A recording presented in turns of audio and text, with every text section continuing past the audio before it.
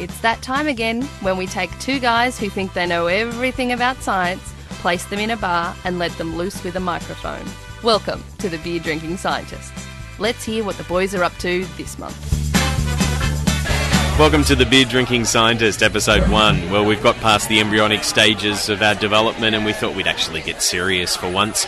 I'm your host, Darren Osborne, and I'm joined here by my co-host, Mark West. How are you, Mark? I'm great, thanks, Darren. It's good to be doing this seriously, and it's good to be here to tackle a few more serious science topics over a couple of beers and have a good, relaxing time. Okay, well, the format of what we're going to do is we're going to pick a particular topic and we're going to discuss it at length, and then with any luck we might actually chat to a few punters here in the pub and get their views on the particular topic. And in this podcast topic we're going to be looking at climate change. I'm going to have a bit of a discussion about what it is, what do we know about it, what we don't know about it, and where the future might lie. So I might throw it to you, Mark, and get your views first of all on what you think about climate change and you know, where we've come in the last couple of years. Climate change is a scientific issue that is very hard to escape in the media anyway, at least in Australia with the drought and the water crisis. Climate change is something that is everywhere, and it's probably fair to say it's one of the major scientific issues confronting the world. Now, everyone's heard of global warming. John Howard recently denied it in Parliament. The Australian Prime Minister denied it in Parliament and then retracted that. So there aren't many people that don't think that it's actually occurring. The Earth is 4.5 billion years old and has gone through dramatic climate changes in the past. Are we in the middle of one at the moment? Is it just something that's naturally occurring, or are we doing it to ourselves? That's a very interesting question, and I think it's one that I suppose a lot of the skeptics have brought up over many times ever since climate change has been a topic, probably about for the last maybe 30 to 40 years since it first became recognised. Now, let's have a look at some of the factors that cause climate change on our Earth. Now, the first one, and probably the major one, is carbon dioxide levels, or CO2 levels. Now, the interesting thing is that over the past 600 million years, CO2 levels have varied anywhere between 200 parts per million and 5,000 parts per million. Now, the reason for that great variation, of course, is because the Earth has never been a constant machine. I mean, it has changed. We've had big volcanic periods. We've had asteroids and comets slam into us.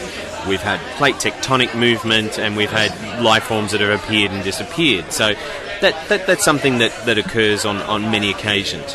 Another thing to take into account is solar variation. I mean, the sun itself is not a very constant object, and it changes all the time. And in fact, it goes through an 11-year cycle. If you look at the number of sunspots, for example, that occur on the face of the sun, it goes through a period of minimum, which we're in the middle of at the moment, and then a couple of years later we'll go through a maximum where there'll be quite a lot. Look like a young teenager, in fact. Very spotty. But one interesting period in the time that's been recorded in the late 1600s to the early 1700s was there was a drop in the number of sunspots, and that corresponded with what was called a mini ice age, or the Maunder minimum. And so temperatures actually drop. So there's two examples of where climate change can occur through very natural processes. Now, there are a number of gases that can be called greenhouse gases that cause this effect. We've got CO2, which is man-made, which is formed in combustion. So you burn your fossil fuels, you burn your oil, your coal, it produces carbon dioxide, and this goes up into the atmosphere. Other greenhouse gases include methane, and the worst of all is actually, surprisingly, water vapour. Now, global warming is caused effectively because the sun is a black body. It's a huge black body emitting electromagnetic radiation across all wavelengths on the spectrum. What happens is, it comes through, it hits the Earth reflects it back as heat, and things like water, carbon dioxide, methane don't let it escape into the atmosphere. It's absorbed because of their chemical properties, and it's just re-radiated back down to Earth, like the way a greenhouse works. So the theory behind it is that we're pumping out a lot of CO2, a lot of methane and other organic compounds into the atmosphere that are causing this greenhouse effect. They're re-radiating heat back down to the Earth instead of letting it escape into the atmosphere. That's interesting, Mark, because I mean that's one of the major ways in which humans, I suppose, have changed the atmosphere or changed the Earth in through I suppose the expelling of greenhouse type gases or greenhouse effect gases. So you mentioned CO2, you mentioned methane, and also you mentioned water vapour. I mean, some of the other things that humans have done in the last couple of 100 years, of course, have pumped out things like aerosols, so things like dust, smoke, and just other bits and pieces of rubbish that are just floating around in the air. So the interesting thing is, going back to the CO2, is that you heard me mention before that it's gone anywhere from between 200 to 5,000 parts per million. I think the interesting thing is that humans were never around when it was 5,000 parts per million. And I think this is one of the interesting things about climate change. We talk about the climate that has changed on the planet Earth over the last 4.5 billions of years, but I think this is probably the first time that humans themselves have actually understood, in the time that they've been here on this very short time on Earth, that the climate is changing, and secondly, that they're affecting it. It's interesting the way they work out that there were 5,000 parts per million carbon dioxide particles in the atmosphere millions of years ago when humans weren't even here. They do this by looking at, one way of doing this is by looking at air that's trapped in ice down in Antarctica. They've been able to analyse air pockets trapped in ice dating back to about 600,000 years ago, I believe, at the moment. You're able to find out this sort of thing. So this is about the first time in our history that we've known that we are increasing CO2 levels and that there might be a problem here. All right, so, I mean, we've just sort of briefly covered over, some of the concepts there of global warming and whatnot. I mean, one of the interesting things is in the last week or two, the International Panel on Climate Change, the IPCC, released their fourth report looking into climate change and the effects of it, and they've stated in it that they are 95% confident that humans are the cause of climate change. So I think that's pretty hard to refute that we are. But they also start to look at the effects of climate change. Now, one of the interesting larger hurricanes. Now, Mark, you recently flew up to Townsville. You can tell us a little bit about your experience in what it's like in a sort of stormy atmosphere, but also tell us a little bit about your thoughts on some of those extreme weather events, such as hurricanes like Cyclone Larry or Hurricane Katrina. Well, yes, I did have the privilege of being stuck in cyclone-ravaged Townsville the other week, Cyclone Nelson, and there was another low tropical depression, I think, which didn't turn itself into a cyclone, but caused an awful lot of rain, a lot of wind, and in the end kept me in Townsville for an extra day, essentially, which was fantastic. Really enjoyed it. For listeners out there, there's a hint of sarcasm in Mark's voice there. Yeah, I loved it. Loved Townsville Airport. The thing about I probably don't know enough about the extreme events that have been occurring, which have been supposedly attributed to climate change, but we don't have a lot of data points for this. I think the comparison is something along the lines of 20-odd extreme cyclonic events in the 1970s versus 30-odd in the 1990s. So 2 data points is hardly a scientific way of measuring whether it's global warming that's doing all this stuff. It's certainly something to be aware of, especially with events such as Cyclone Katrina occurring off the coast of Brazil, the South Atlantic, which is as low as cyclones have been spotted before. So there are certainly rare events out there. But again, we haven't been recording these things for that long, and it's not like we can get this sort of information from air stuck in ice in Antarctica.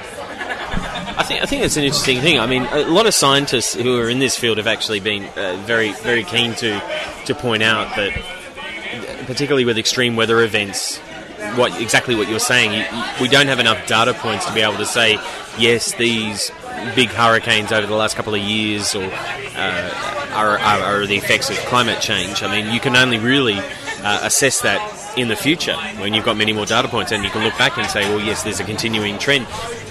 And I think that's something that's been happening with climate change across the board. I mean, with rainfall and temperatures and so forth. Do you think that's why the public in the past and particularly those in the political arena have been a bit sceptical about climate change?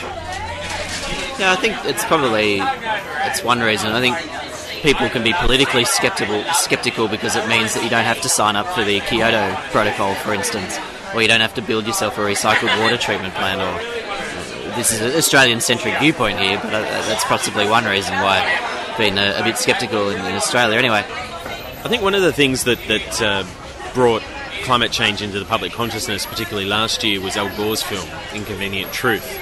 And there was one scene in that, or one thing that he said that really rang true with me, and I think probably with a lot of people who've seen it, and Mark, you will go out and see it after these beers, is he talks about the analogy of a frog put into a saucepan of hot water, and if you put a frog into a boiling pot of water, it will try to get out straight away.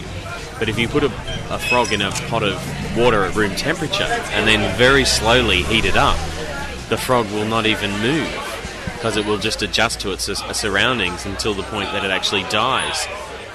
And he said that that's similar to humans, and that, you know, we still haven't made any major changes. We haven't, because, you know, basically we haven't noticed it. Do you think that we could fall into the trap of continuing to think that everything is okay until it gets to a point where it's irreversible? Yeah, well, I think that's possibly true. I think humans tend to rely on our frontal lobes and the fact that we're conscious and we're intelligent and we can overcome pretty much everything we come up against. But maybe we won't be able to do that quick enough in this case if global temperatures continue to rise so much. We're going to have a massive problem if all the ice sheets melt and everyone in the Pacific Islands is without a home, and we're going to be overcrowded. Out of the IPCC report that came out last month, I mean, they've already said that if we stopped putting out CO2 and all the other rubbish that we're putting into the atmosphere, we're still locked in for a climate change of about 2 degrees increase. Now, that's double what we've had over the last 2 years. Do you think that creates a sense of helplessness in the public? Well, that in itself might not. The problem is we might get a couple of degrees temperature increase, but we don't know what's going to happen then. That might be enough to melt the Siberian tundra, release tons of methane that's trapped in there into the atmosphere and cause a runaway greenhouse effect. It might cause a lot of clouds that cool, which might be a sink. It might sort of save the greenhouse effect. It might melt the Arctic ice sheets, stop the Gulf Stream keeping Western Europe warm, and plunge it into an ice age, as we saw in the Jake Gyllenhaal film The Day After Tomorrow. So we don't know what's going to happen. I guess if people knew this, there might be a cause for helplessness. Mind you, a lot of people might like a couple of degrees increase. I mean, my winters get pretty cold. It'd be kind of nice to have a bit more warmth.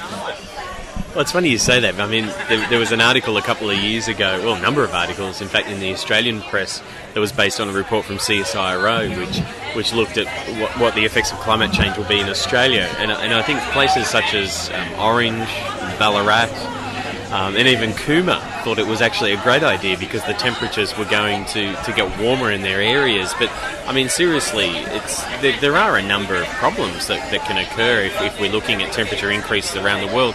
I mean, one thing, for example, is the snowy mountains. And this year, for the first time in I suppose, recorded history, the snow melted over the snow from the snowy mountains by late September. I mean, that's unprecedented.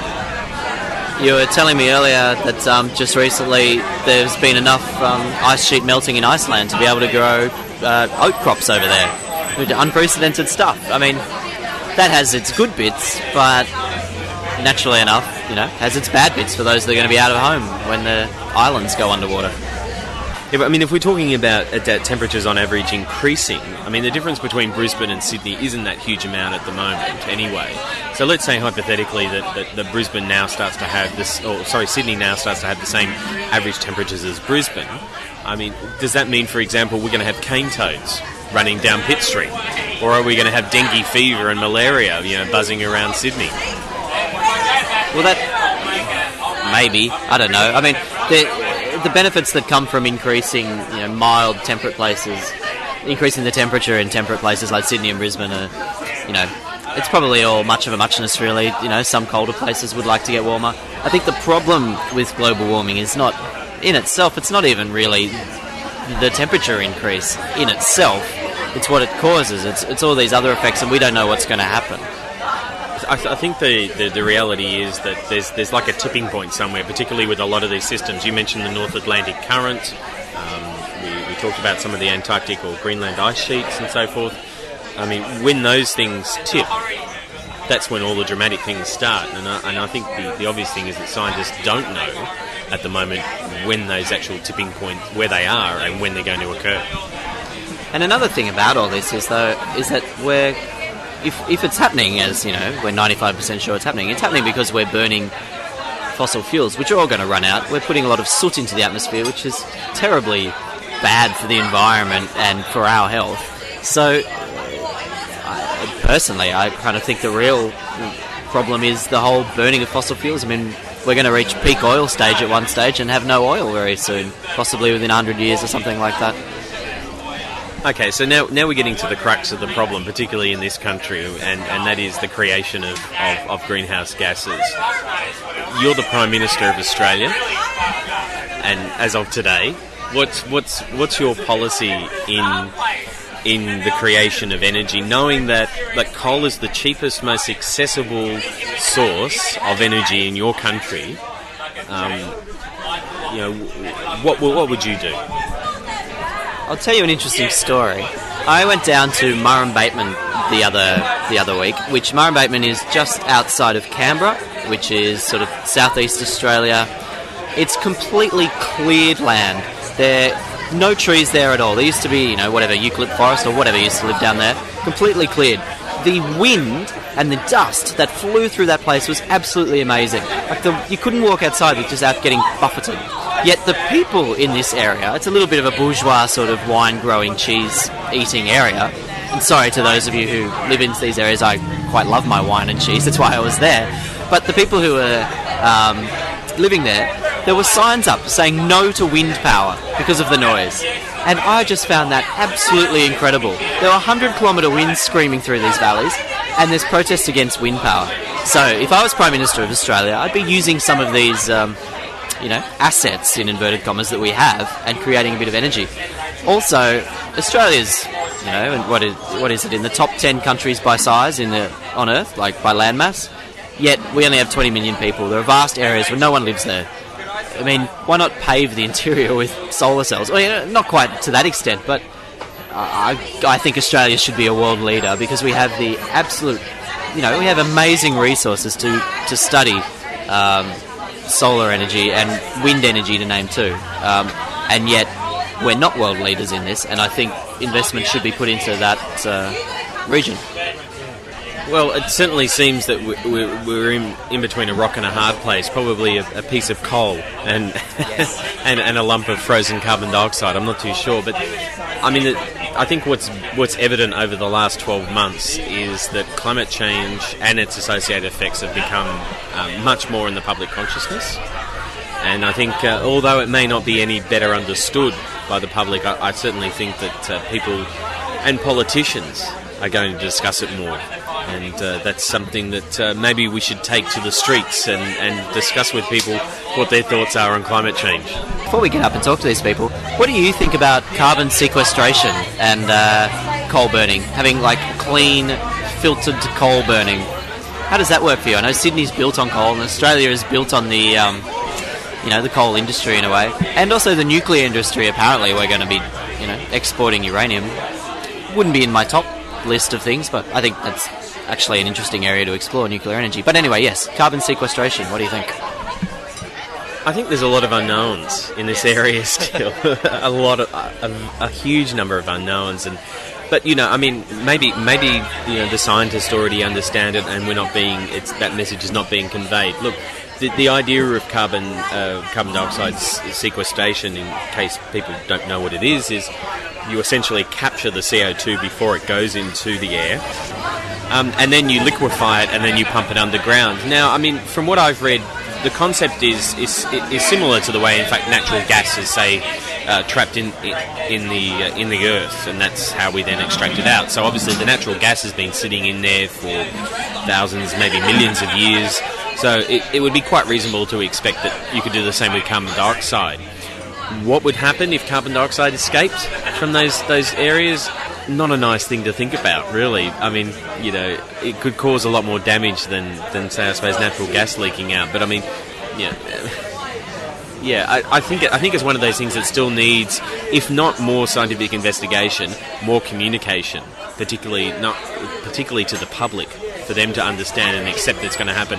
I think the use of clean coal is something that certainly this country has to look at, because if it is the cheapest form of energy at the moment, then it's going to be very hard for this country to wean itself off it, and particularly with other countries. And if we're looking at countries such as India and China that are going to be using coal more and more, because, let's face it, you can't deny these developing nations the same energy sources that you use here in this country or in the United States.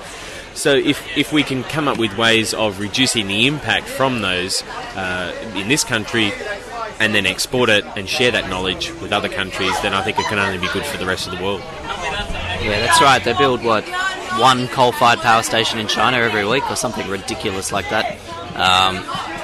With the output of CO2 from there, really need to clean up their CO2 before we can, do anything about alternative energy sources. What we're going to do now is take it to the street, or take it to the bar, and let's see what the punters think and what their views are on climate change.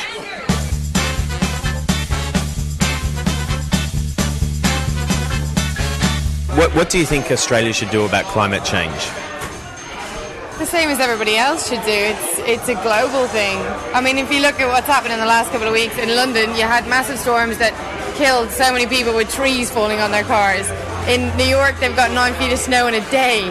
Here, you've got just insane floods, like the mall crashing in. It's a worldwide thing. Everybody needs to do something, not just Australia. Does climate change worry you? Not really. No. Nice warm winter for you. Yeah, exactly. You're looking forward to warmer winters and slightly more sunblock, I guess, but that's about it. Do you think Australia should sign Kyoto? I think they should sign it, but I don't think there's many benefits in the long term for them doing it. But I think they should jump on, as America should. I think they're waiting for America to jump on. I feel they're following America in many aspects. So, yeah, I think they should. Do you think global warming is actually happening? My opinion, definitely. I think it was happening about 10, 12 years. I think it's been happening since the 60s, 70s. And I think when Al Gore in the late 80s, 90s pointed out to the governments, they knew then. I believe they knew then, and it's definitely happening as far as I'm concerned, yeah. Have you seen An Inconvenient Truth?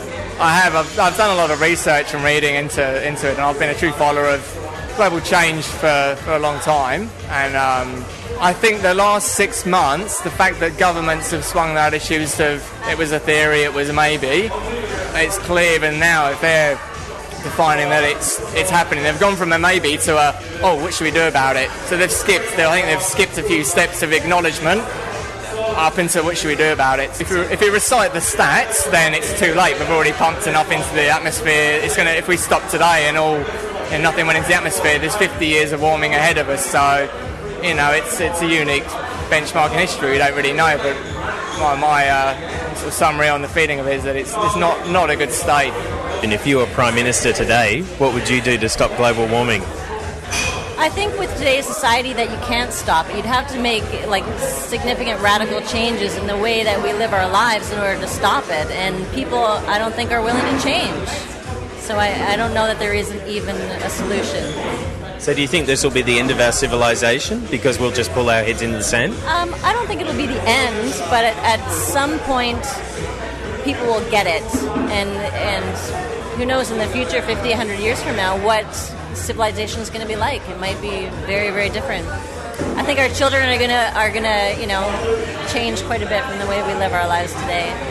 Do you ever worry that we're going to leave the planet in a worse state than what we inherited it? Probably. I'd imagine so. I think people in, say, Australia and New Zealand are starting to think about it, but probably places like China and India are starting to get on the industrial bandwagon, and they're probably, it's going to take them a few years to really worry about emissions and all that sort of jazz. Because it's kind of a difficult thing, isn't it? Like when you got India and China building one power station a week.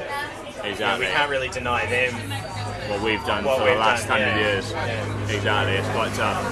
And the little bit of recycling that we do probably won't really compensate for countries like that making nuclear power station or other power stations to that extent. But No, but they should make it law, though.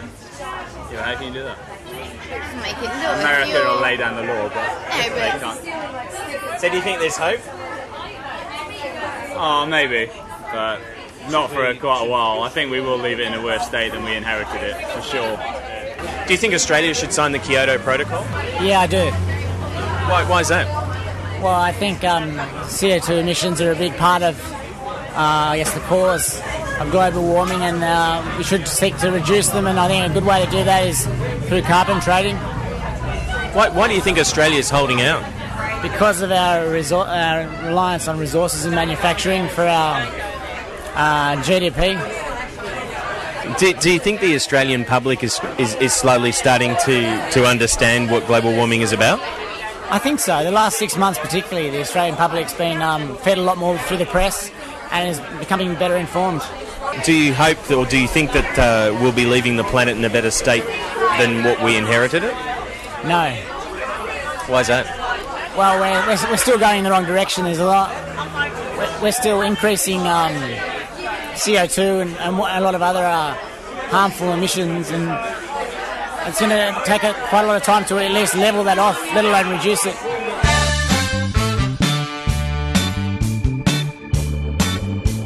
This episode of The Beer Drinking Scientists was produced by Darren Osborne. For show notes, visit the website at bds.podbean.com. If you have any questions or suggestions for Mark West or Darren Osborne, send an email to beerdrinkingscientists@gmail.com. I'm Tilly Berlin. Thanks for joining us.